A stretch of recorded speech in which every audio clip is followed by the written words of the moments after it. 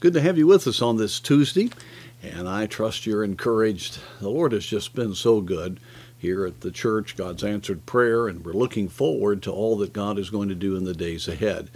Our church is going to have this weekend, Friday, Saturday, and Sunday, a time of prayer, and we're asking God to guide us, direct us, and we're believing that God's going to take all that's going on and do a major work in the days ahead. That's what God always wants to do, and that's what we're asking God to do.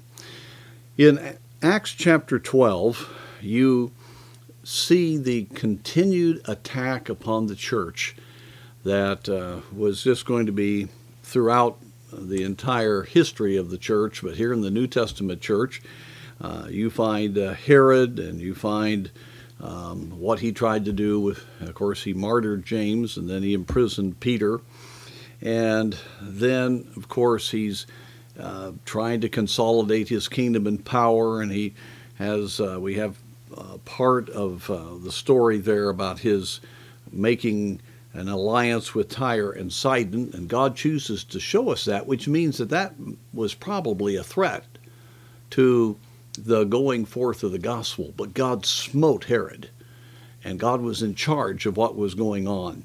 But it's so interesting in chapter 12, verse 24. But the word of God grew and multiplied. What an amazing verse right there. Right in the middle of political turmoil, right in the middle of the constant uncertainties that the church was facing, the word of God was growing. The churches were multiplying. And God was just about to send in chapter 13 Barnabas and Paul to go into the Western world through Asia Minor, then into Greece, then into Italy and Spain, and the word of God was going to go up into Europe, and God was already using Philip and Thomas and some of the other disciples to move it east all the way to China. Then Barnabas later would be key in taking the gospel down into Africa. God was working. And so the word of God grew and it multiplied. It's an amazing thing. And obviously the application here is we see one ruler up and then another ruler takes their place. We see uncertainty. We see things that disturb us, certainly are very concerning. And yet it doesn't matter.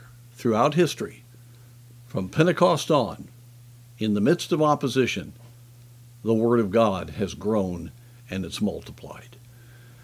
And that's a confidence that we need to have. You cannot stop the forward move of the church. That great statement that the Lord Jesus made, the gates of hell cannot prevail. You cannot overcome through death, through martyrdom, the church. God will just keep working, and Satan's devices will be overthrown, and God will use it for good.